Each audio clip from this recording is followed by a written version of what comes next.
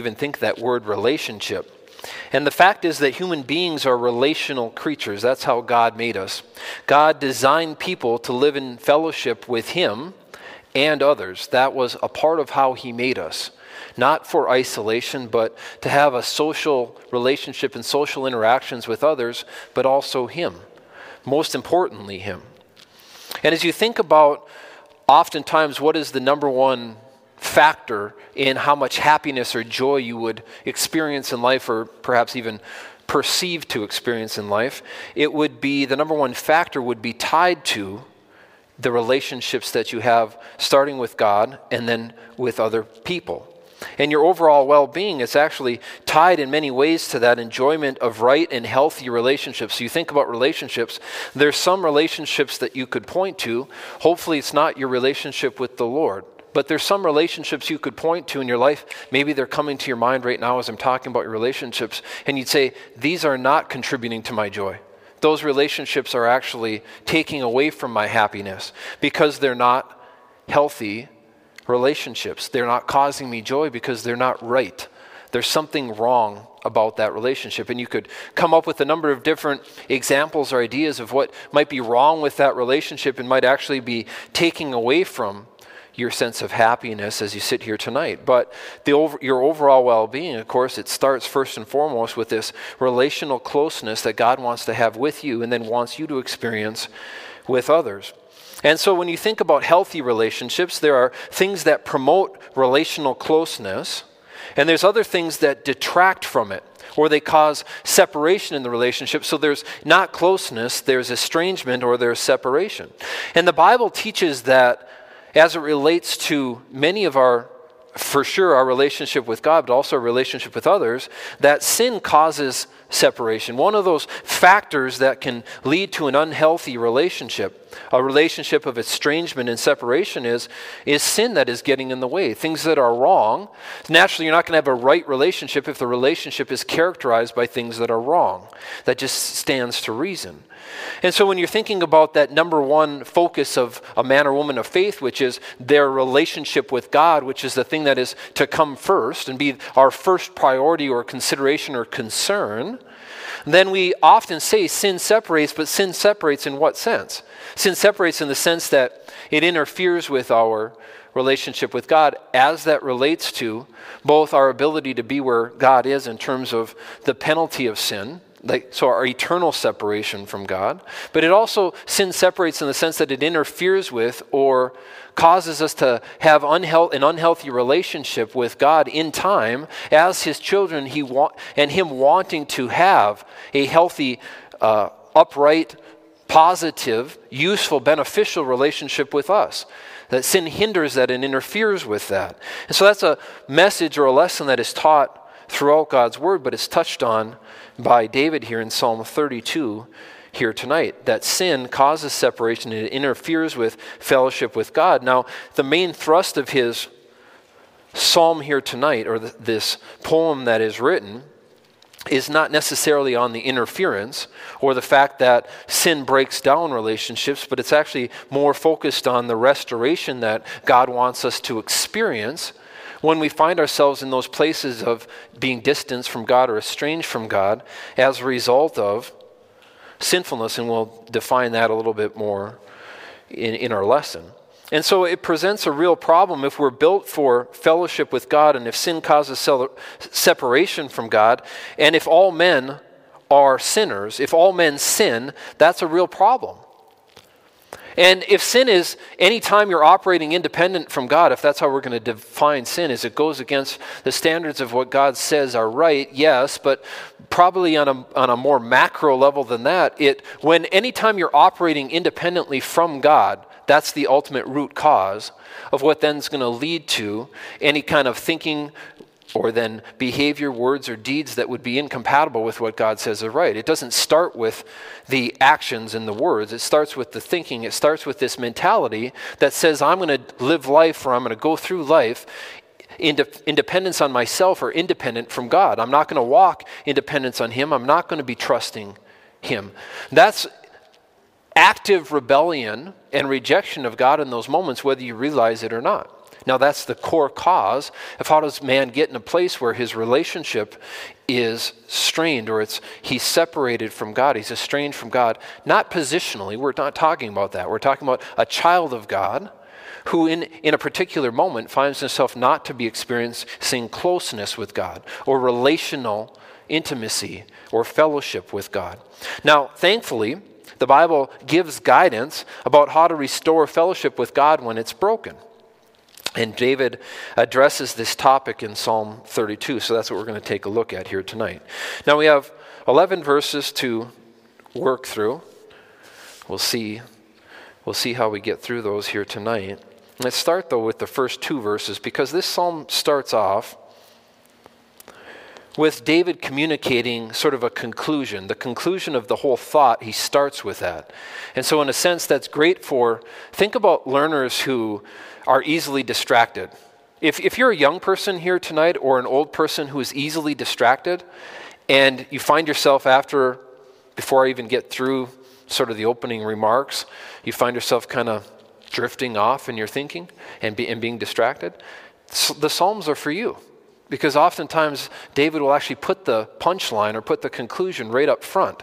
And so, if you're somebody who kind of struggles to get through the whole thing, well, here it is, right up front. Here's sort of the summary. And the summary statement that David is wanting people to realize is that there's blessing or joy associated with being on good terms with God. So being right with God, or being on good terms with God, or being connected and experiencing intimate fellowship with God, there's joy and blessing in that. So if that's all you're going to take away tonight, be convinced of that. Be 100% convinced that if I want happiness or joy in my life, it's directly related to me experiencing close intimacy with God, or being on good terms relationally with God, where I'm involved with Him, I'm leaning into Him, I'm connected to Him, I'm enjoying Him, and I have that sense of closeness that He made me for. Now there's where joy and happiness is going to be found. Now let's listen to how David says this, because of course he's going to do it poetically, but he says this: "Blessed is he whose transgression is forgiven, whose sin is covered. Blessed is the man to whom the Lord does not impute iniquity, and in whose spirit there is no deceit." So what is he talking about?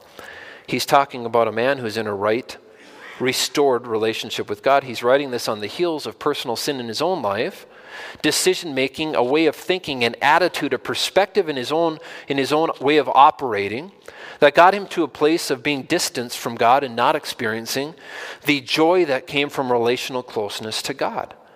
And so the focus here isn't even on the forgiveness so much as it is on the restoration of that relationship that had been strained or tainted by his own thinking, and then the actions, the words, the deeds that flowed from that.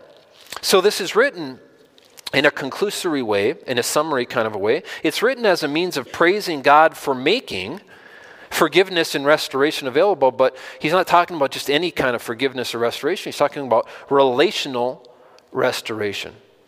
He's not talking about positional restoration and positional forgiveness. This is already somebody who is a believer, somebody who's already a man of faith. He's not trying to convince you in order to experience God's forgiveness from the penalty of sin, that you need to be in a right relationship with God, though that's true. That's not the focus of what he's saying here. And so when you look at this word blessed, it refers to one who is characterized by happiness and divine grace. So you say, how did you get the word joy, the joy of a restored relationship? How did you get that out of the word blessed? Because the word means one who is presently happy. One is who's the beneficiary in the present of divine grace. It's a cause for joy. So some translations could have, joyful is he whose transgressions are forgiven, whose sin is covered, to whom the Lord does not impute iniquity. Again, in reference to one who's in a right standing, a healthy relationship with God. Now, blessed is he whose transgression is forgiven. Now, there's 3 different Hebrew words or phrases that are used here, and they all refer to forgiveness. In fact, all 3 of them could be translated forgiveness, but for the sake of variety, they translate them each a little bit uniquely. So one is translated forgiven, but they all mean forgiven. One is translated covered, but it means forgiven. One is translated as does not impute iniquity, but again, together they all are referring to this idea of relational forgiveness. Now, together, these are all words that these three Hebrew words, they all have these kinds of meanings, and I put them all together here, so just listen, I'm going to rattle through it. So together they refer to sin that is being lifted up, taken away from you, removed, again, taken away, hidden, meaning God doesn't even see it anymore, it's covered, concealed, taken away. It refers to sinners as no longer regarded as guilty. So it refers to sin as being lifted up, removed, hidden, concealed, or taken away. It refers to sinners as no longer being regarded as guilty or indebted, and now considered to be innocent.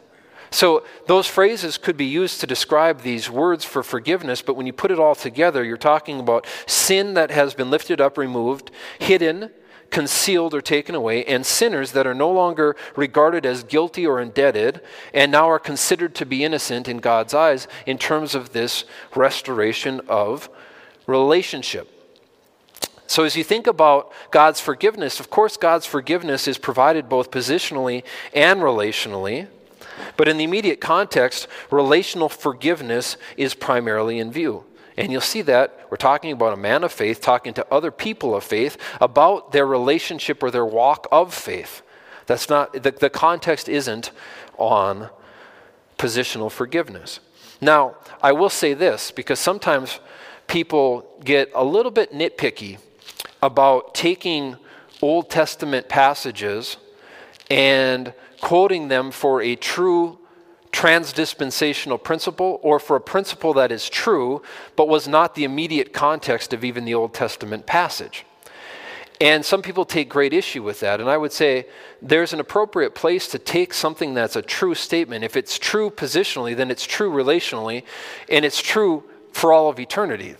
And so Paul takes these exact verses and quotes them in Romans chapter 4, and I forget which verses, but Romans chapter 4, you can see them quoted directly. Now, Paul in Romans 4, he's quoting them in the context of justification, not in the context of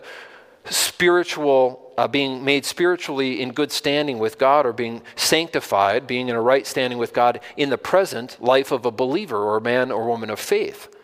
And so this concept of being forgiven, of course, you can't have relational forgiveness if there isn't first positional forgiveness. Man does not have any relationship with God. He's described as alienated from God, dead in his trespasses and sins, God's enemy, until something is done in a positional way to forgive him of the consequence or the debt that he owes for his sin. And so there would be no discussion about being right with God in a practical, experiential, daily kind of a walk of faith, if it weren't for God through the, not revealed yet here in Psalms, but revealed and pointed to in the messianic aspects of the Psalms, pointing to this future Redeemer, Messiah, Rescuer, Jesus Christ, who would become sin for payment or a satisfying payment for the sin of all sinners, including you and I.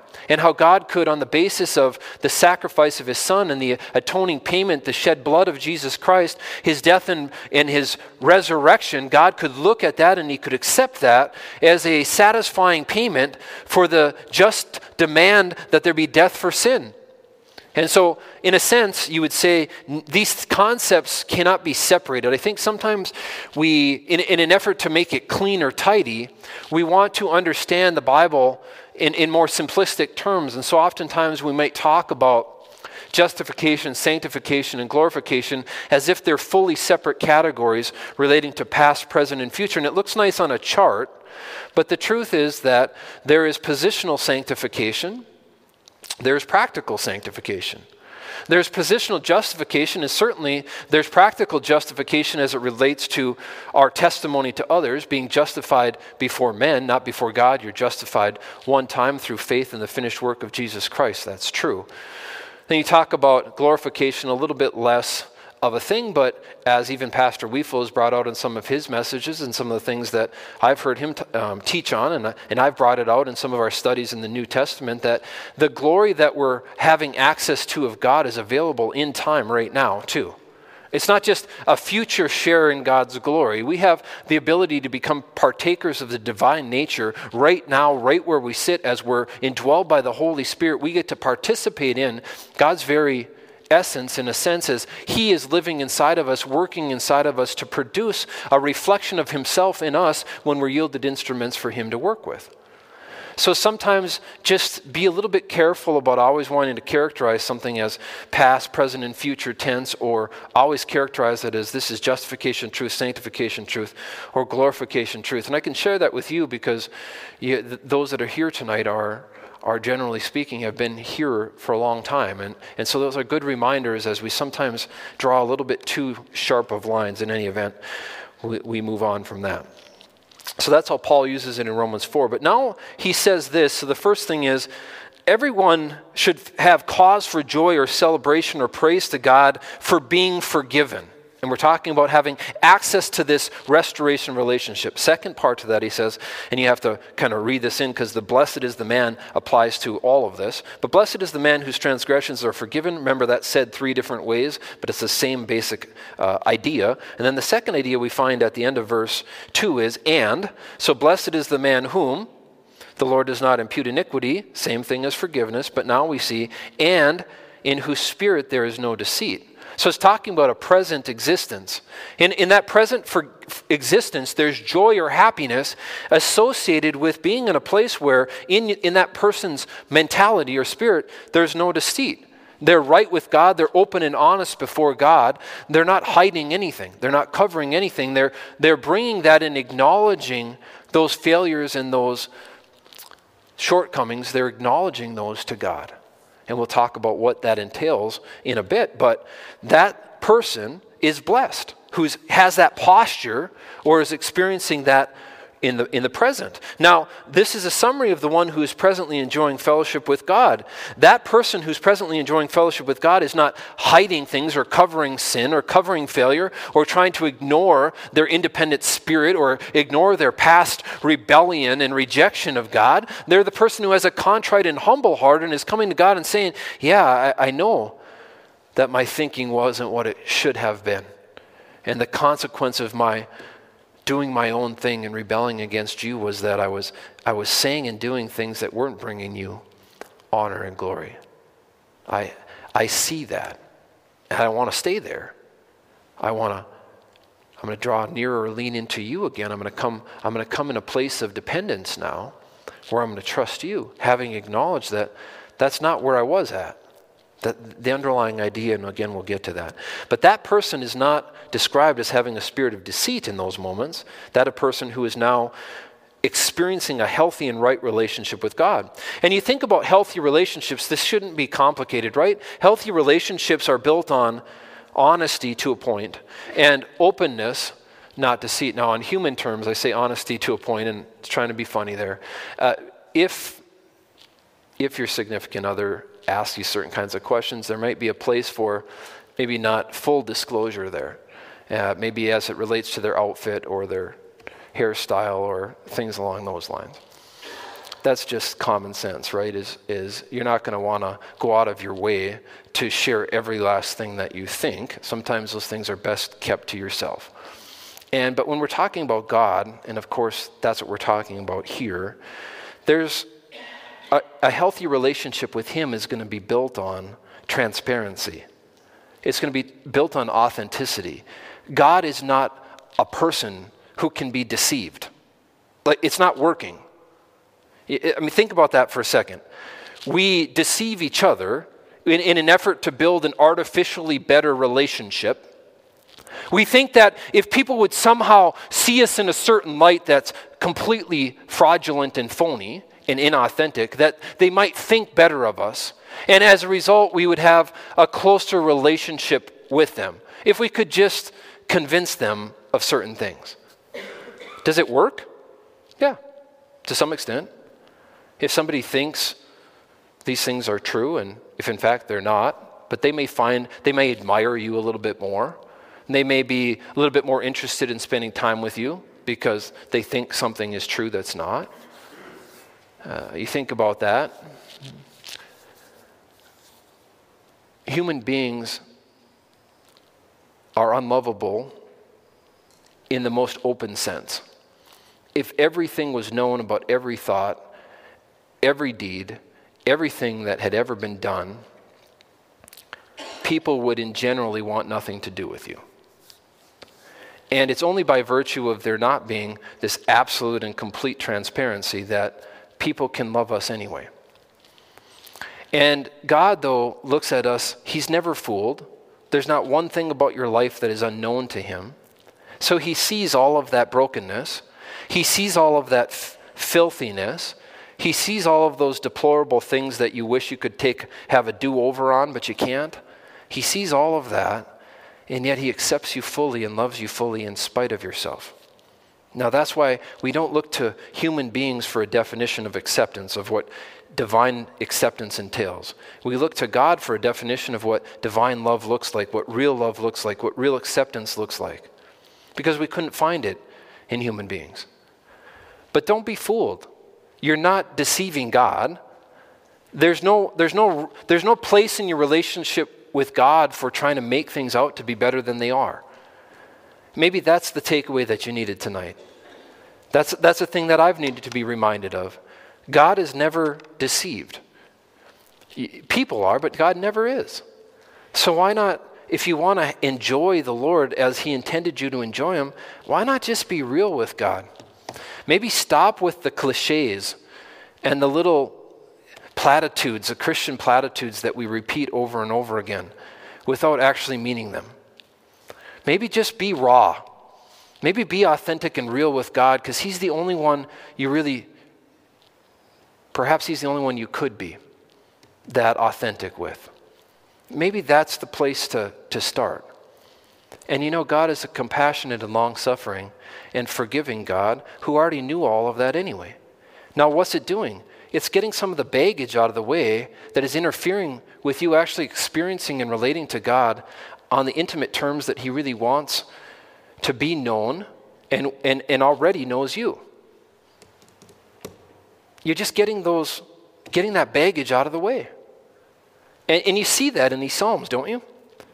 Don't you see that in David's, some of the things where he just lays his soul bare before God, and he just lets go of all that posturing that we're so used to doing around each other? It's sort of sad, but we're taught to be that way. And it's learned behavior. And God says, unlearn it. If you really want to have that intimacy with me, unlearn it. Just be raw and real with me. That's what I want. So there's no deceit. A healthy relationship, again, is built on honesty and openness, not deceit. Now, damaged relationships are only ever repaired after you recognize they're broken. So to have this restoration, this joy that comes with restoration, to be a person in whose spirit there is no deceit, you have to first been the person who saw there was a problem, saw there were things that you needed to, in a sense, get right with the Lord. And so when you think about restoration, it's impossible without acknowledging what caused the damage in that relationship initially. And so this is what this phrase is talking about. The joyful man, the happy man, is the one in whose spirit there isn't presently any deceit, because they have acknowledged what caused the damage. They acknowledged what was interfering with that healthy relationship with God. Now let's move on to the alternative. So he starts with the summary. The person who's going to be joyful and happy is going to be the person who's on good terms with God. You got that still? Like that's the takeaway. You won't have happiness apart from that. We need to know that. We need to respond to that. We need to take that to the bank and live in light of that. Okay? Now, he describes the alternative. So the alternative to being right with God is misery. It's a broken relationship with God, or a strained relationship with God that isn't the healthy relationship that God desires or that man should be seeking. And so let's read verses 3 through 5. So for day and night, he's talking about a time in his life when he wasn't experiencing relational intimacy with God. He says, during that time, for day and night, your hand was heavy upon me. We have to back up to verse 3. When I kept silent, meaning when I didn't acknowledge these things, when I wouldn't come to you in humility and come to you in honesty and come to you with this lack of deceit when that was true, when I kept silent, I didn't open up and acknowledge this to you, God. In that time, my bones grew old through my groaning all the day long. I became kind of old in spirit because I was consistently unhappy and groaning. Verse 4, and day and night your hand was heavy upon me. My vitality was turned into the drought of summer. And you read verse 5. But then what? What happened was I acknowledged my sin to you, and my iniquity I have not hidden. I came to this conclusion, I will confess my transgressions to the Lord, and the result, you forgave the iniquity of my sin.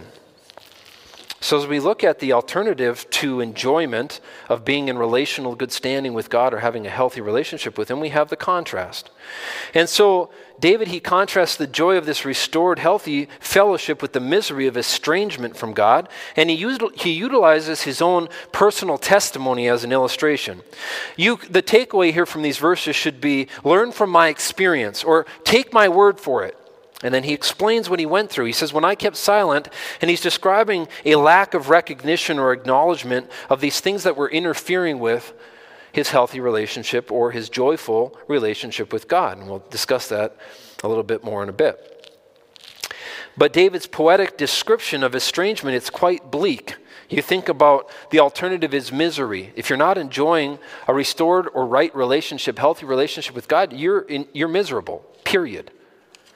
And anybody who thinks differently is going to find that out the hard way or already has lived through that. There should be some amens to that in the sense that apart from a right vertical relationship with God, man is miserable and life is meaningless. There is no joy, there is no peace, there is no happiness, there is no purpose, there is no contentment apart from a healthy right relationship, a dependent heart, a dependent relationship on God. And God then being free as a result of that intimacy and that present fellowship to work through us as yielded instruments and vessels in the master potter's hands to mold us into, to transform us into the very image of His Son and use us in a way that would bring Him honor and glory as empowered by His Spirit working in and through us. There's no joy apart from that. That's a fixed fact. And so he describes it. I was there, he says. I was silent. I kept silent. I wasn't willing to acknowledge the breakdown in this relationship or fellowship with God. And so then we have this poetic description, how bleak it is. My bones grew old through my groaning all day long. Day and night your hand was heavy upon me. My vitality was turned into the drought of summer. Doesn't paint a very happy picture, does it? And you think about that when it comes to sin. You know, our primary sin in any situation, if we're in a state of being estranged from God, the sin is that we're disregarding God. We're distancing ourselves from God. We're not enjoying God. We're living apart from God. We're operating in defiance and disregard and rebellion and rejection of God. And it plays itself out in any number of different ways. We can touch on that a little bit more. But when you think about being in a place where you're not right with God, you don't have a healthy relationship with Him. You're not close. There's not that closeness, that intimacy that God wants to have. What is true of that situation? When that's true in your life, then your body and mind are affected negatively. We're affected by sin. See, sin eats away at the believer. Your conscience is actively at work and you're not happy. The Bible says there's pleasure in sin for a season, but what kind of pleasure? Phony pleasure, empty pleasure, temporary pleasure. Not true joy or happiness in the sense of what God describes as real happiness and joy. A false or a pseudo joy, something that's inauthentic and it's masquerading as joy when in fact it's actually causing the opposite in our lives. And you think about that internal conflict and that turmoil that a believer faces when they're in that position, it can lead to a lot of different expressions, one of them being depression, despair, despondency. If you want all D's there, you have some alliteration there. Depression, despair, despondency. Oftentimes, that is connected to not enjoying the Lord, not being in a healthy spot, a healthy place of dependence on the Lord. See, sin weighs on the believer, and anybody who thinks differently is deceived. And if you think about the effects of sin, they're disastrous from a spiritual perspective. They're also disastrous from a human temporal realm perspective too.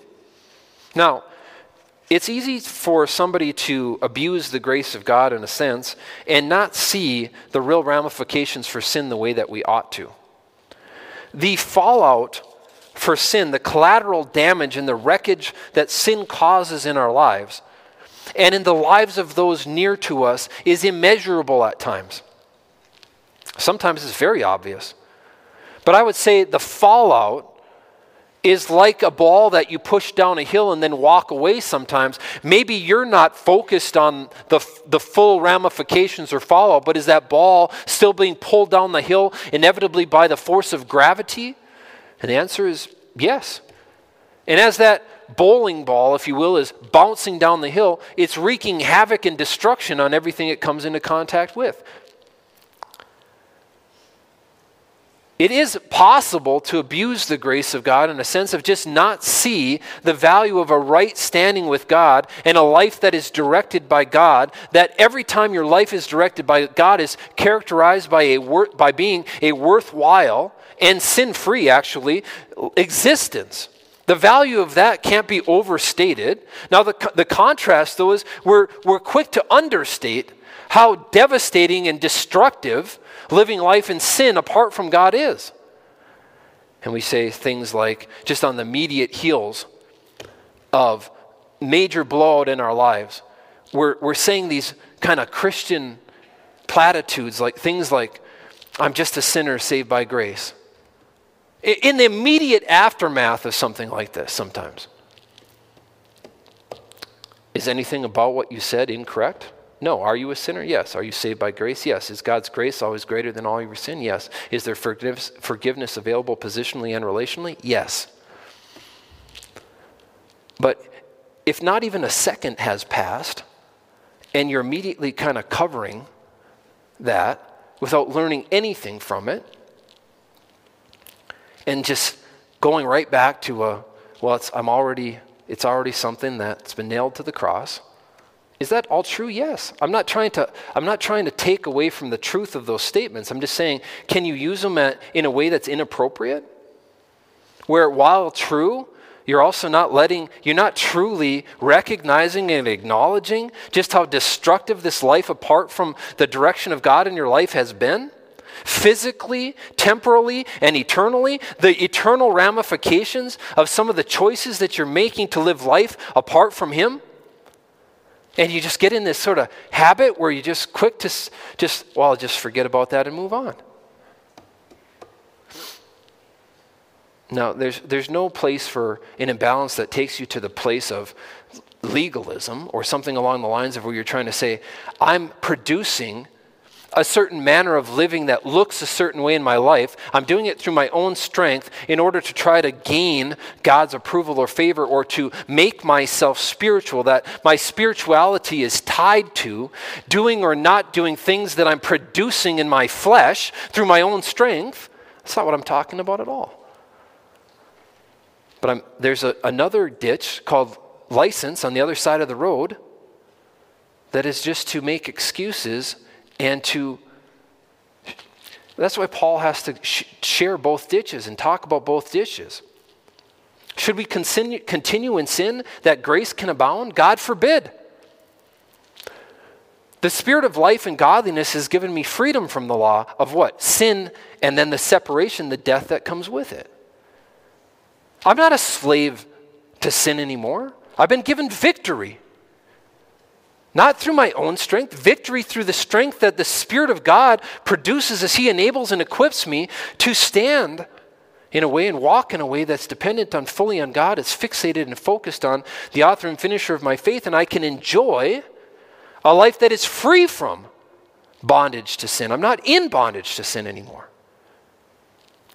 But if we're not careful, we just focus a little bit too much on our positional standing when we forget about the devastating consequences of living life in time in a way that is relationally estranged from and distant from God because it's being interfered with because of our mentality and then the actions and the words and the thoughts that are connected to that mindset.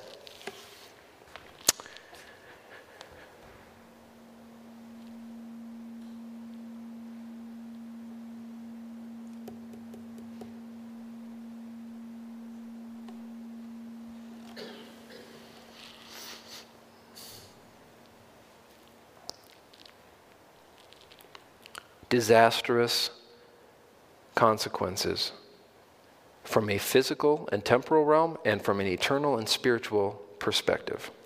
It's dangerous to become desensitized or flippant about the effects of sin. As it relates to the individual believer, sin's interference with fellowship ultimately causes greater harm than anything inherent in the sin itself. The idea there is that when sin interferes with our fellowship with God, that's actually the greater harm. Sin itself harms us, but it's a sin to have this, to be in that place of separation from God, because it speaks to what? It speaks to a mindset that's operating apart from or independent from God.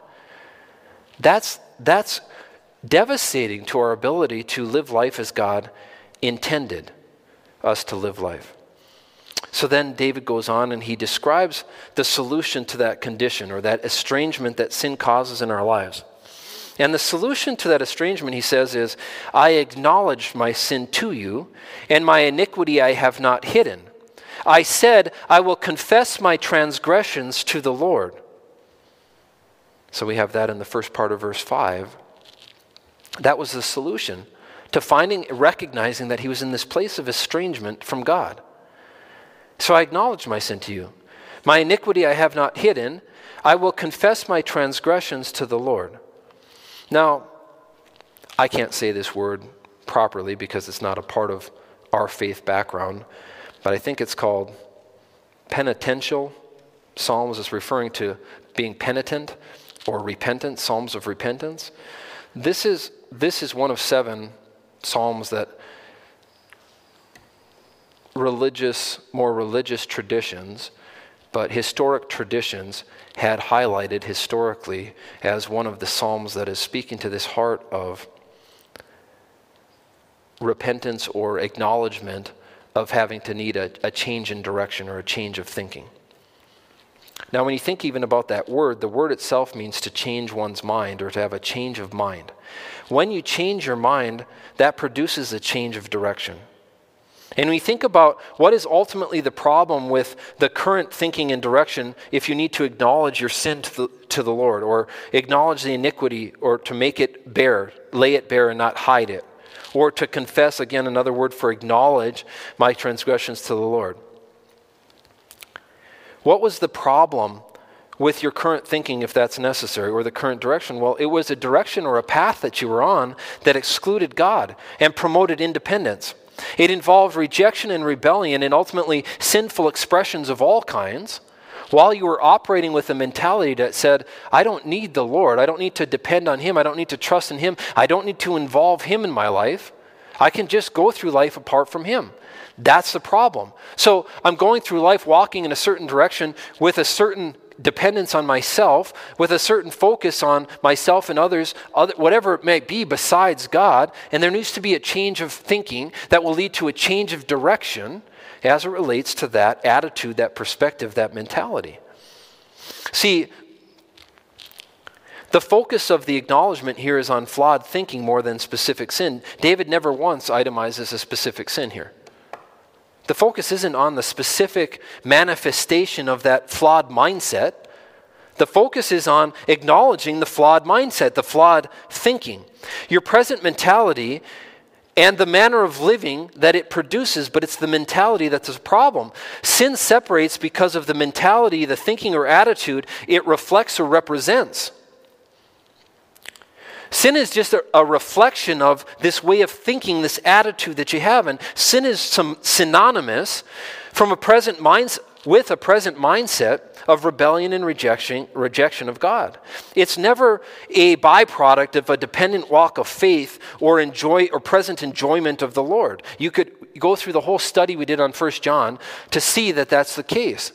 Sin interferes with that present walk and that present fellowship and that present enjoyment. It's never a byproduct of enjoying the Lord. It's never produced by the Spirit of God working in your life.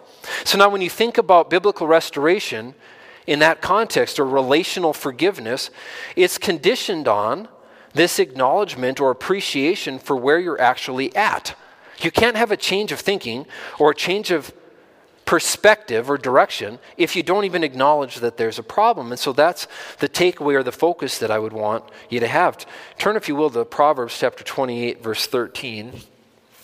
We'll talk about this idea of acknowledging that you're in a place that isn't beneficial to this healthy relationship that God wants to have with you.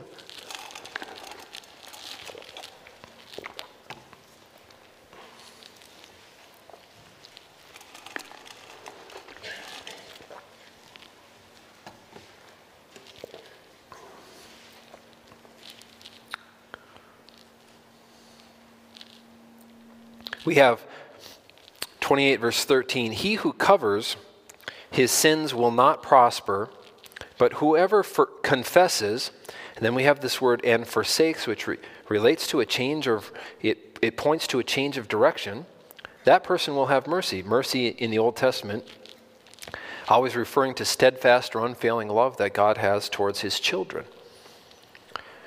So we have what comes first? This acknowledgement. Whoever acknowledges, then what does the acknowledgement lead to or include, as God now is in control and directing? A change of direction. Instead of distancing yourself from God, it involves drawing nearer to God.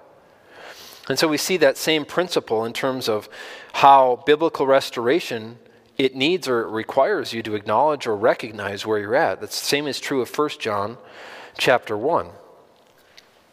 And in that instance, you had some people who were deceived into thinking that despite walking in sin under the direction of the flesh or the sin nature, they were still in fellowship with God. And John was like, no, that's not the case. He said in 1 John 1, starting verse 5, he said, "This is the message which we have heard from him, and we declare to you that God is light. And in him, there's no darkness at all." Now, he's not talking about salvation from sin's penalty. He's talking about a present walk with the Lord. We'll call it practical sanctification. There's no darkness in that if we're walking in dependence on the Lord. So he says, if we say that we have fellowship with him, which we may or may not do, we could do that. But at the same time we're walking in darkness, meaning our manner of living is described by darkness or ungodliness. He says we lie and we don't practice the truth. We don't have an understanding of what's true in those moments. We're deceived. But if we walk, and that's present tense in Greek, if we walk presently in the light, as he is in the light, we have presently fellowship with one another, and as it was said in the purpose statement a few verses earlier, that we write this to you so that we could have fellowship with you, but truly our fellowship is with the Father. And so the whole purpose of the book, the statement of the book, is that you would experience this desired fellowship as a believer with the Heavenly Father. And so he says we would then be able to have fellowship in those moments where presently we're walking in the light as he is in the light. We'd have fellowship with one another and with God. And the blood of Jesus Christ, his Son, cleanses, now not past tense, present tense, cleanses present tense us from all sin, meaning there's this periodic relational cleansing that Jesus is talking about in contrast to our positional cleansing that occurs through our faith in the finished work of Jesus Christ alone, a one-time positional identification now with Jesus Christ where we're put into the family of God, we're adopted into God's family, we're now viewed, we're sealed by the Holy Spirit, we're now viewed positionally and forever as God's children. That occurs in terms of positional forgiveness, but he's talking about periodic cleansing, what happens as we live life. Jesus explains this to his followers, the disciples. He says, well, periodically you're going to need to have your feet cleansed because you're going to pick up the defilement of what? The world. But you don't need to be cleansed anew in terms of your whole body, but you're going to have to need the defilement. It's going to need cleansing. Same idea, same concept is what's being talked about here. He says he goes on to say, if we say that we have no sin, we deceive ourselves, talking about presently that we never sin, and the truth is not in us.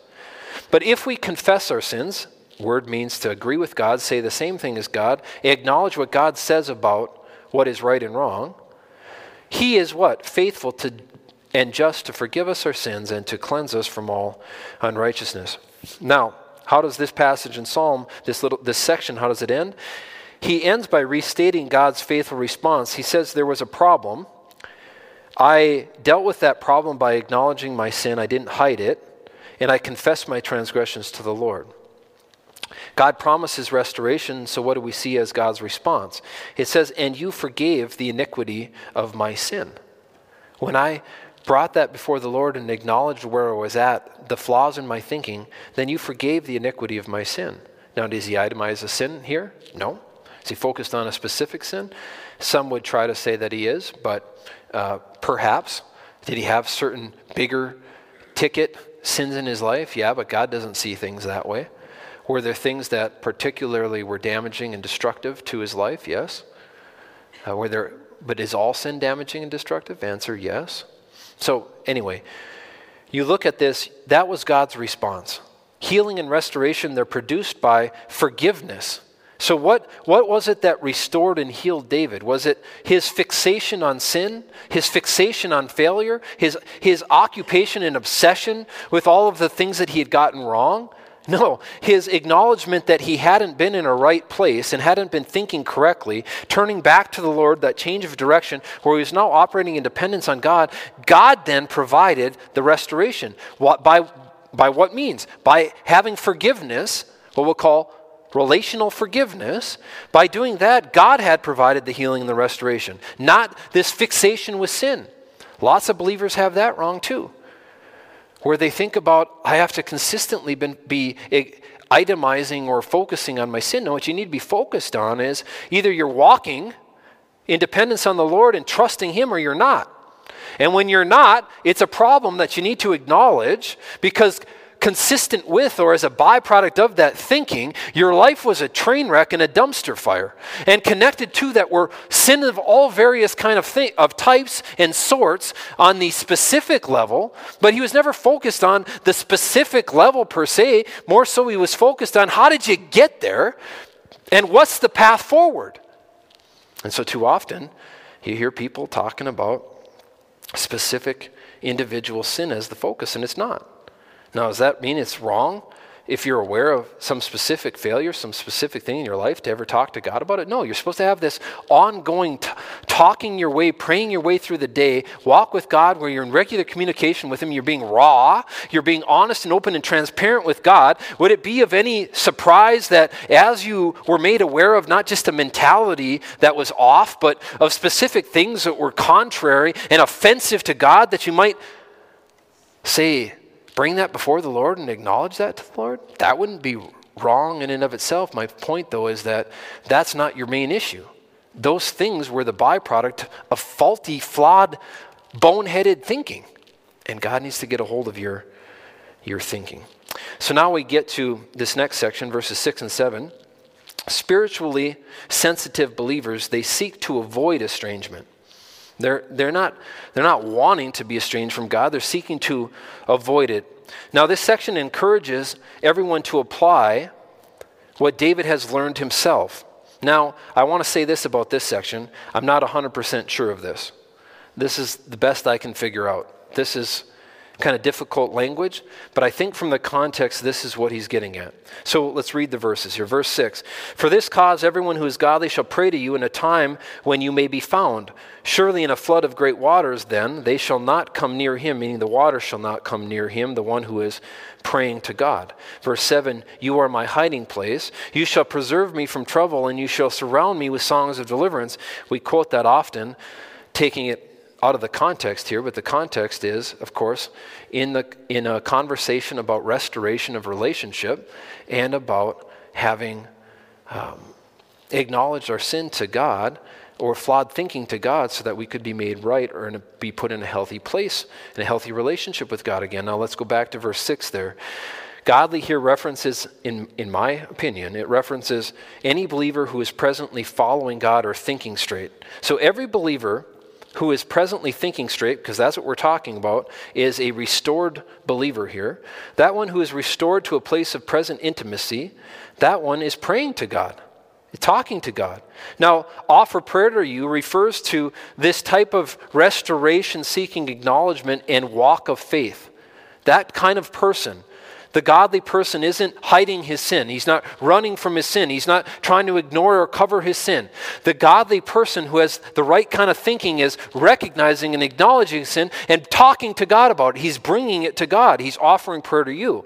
So then when you see this phrase, when you may be found, so this godly believer who has the right kind of thinking, recognizes he's imperfect, recognizes he's in a place where his thinking is off, he offers prayer, he seeks that, he acknowledges that thinking to God, and he seeks that restoration. When you may be found, it refers to upon discovering where he's at, or upon discovering his faulty thinking, or upon discovering his sin. And that's how one translation has it. And I think that's the best translation. That's the context. That's what we're talking about here. Now, others try to point to this idea that it's referring about having, upon finding or coming to a place of having trouble in your life. So, maybe they're right. I don't think that's the focus here, though.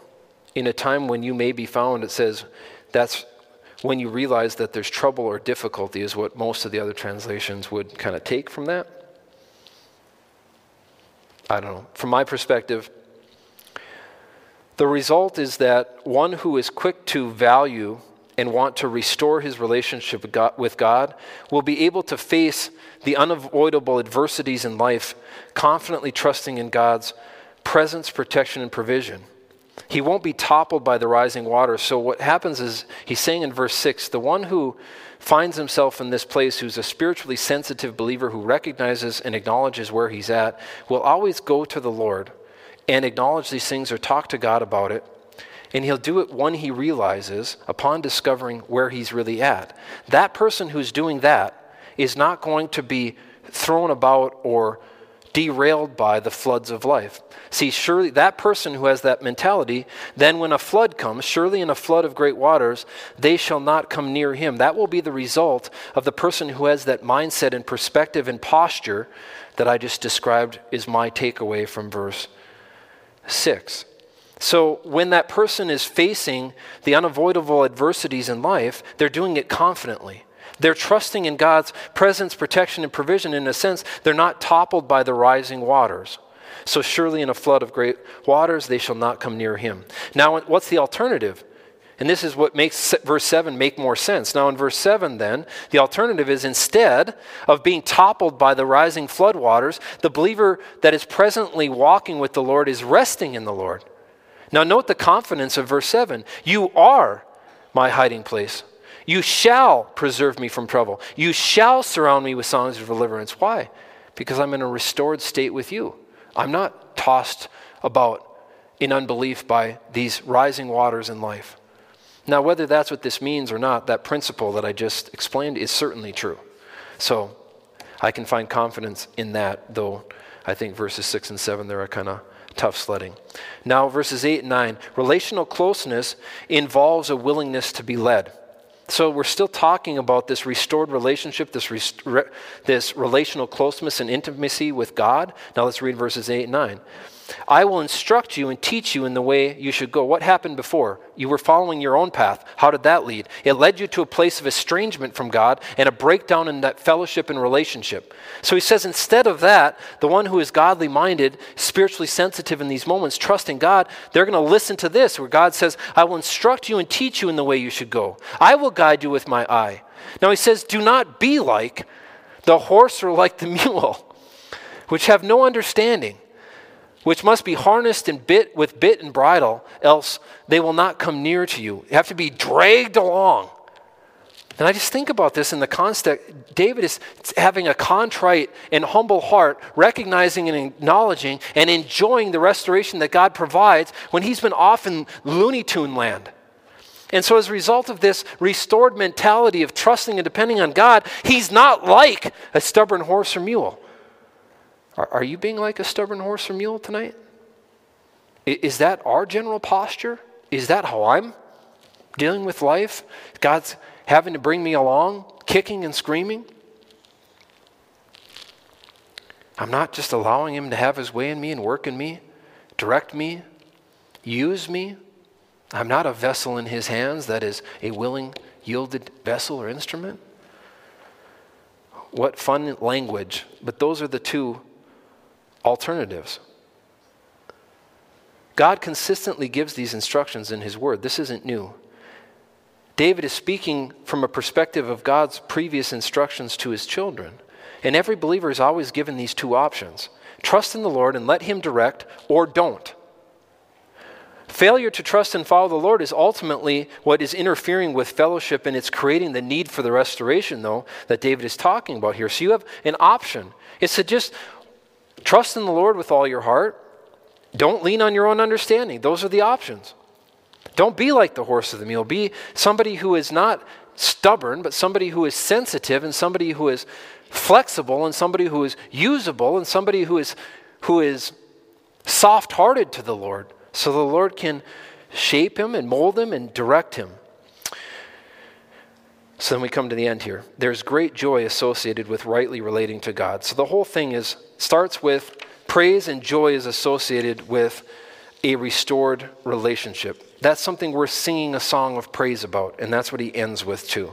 There's great joy associated with rightly relating to God. Verse 10, many sorrows shall be to the wicked. In this context, I actually believe he's referring to anyone, including believers, who's not trusting the Lord, who's not walking by faith, who's doing their own thing. What's the contrast? But, in contrast, he who trusts in the Lord, mercy shall surround him.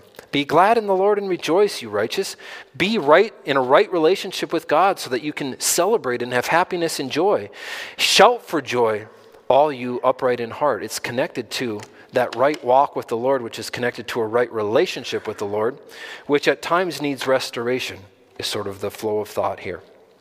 So you have those two alternative outcomes associated with the possible choices of either being soft to the Lord or being in a place of being a horse or a mule, being stubborn or resisting the Lord.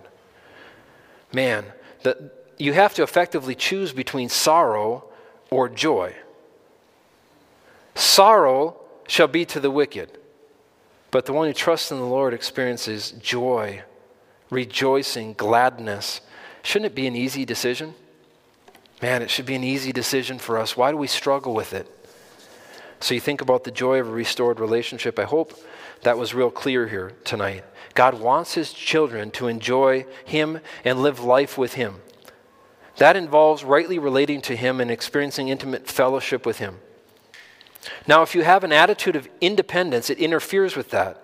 It causes you to act and operate with rejection and rebellion against God, and it manifests itself in all manner of ungodliness. Sin then separates, and it causes this incalculable collateral damage and wreckage in your physical life, in your spiritual life, in your emotional life. But the thing that you should find hope in tonight, if that's a place that you even find yourself in, estranged from God, not trusting God, not walking with him, restoration, it's available to all who recognize and acknowledge where they're at. Restoration is preferable to life that's lived apart from God. And there's joy in restoration. Why? Because it brings you close to God. And God is ultimately the source of all happiness. So do you want to be happy? Easy question. Yes or no? If the answer is yes, then live life close to God. Let's pray. Dear Heavenly Father, thank you for your Son. Thank you for this passage on restored relationships and acknowledging where we're at with you, so that transparency, that honesty, that can actually allow you to then make a course correction in our lives and in our thinking, and then in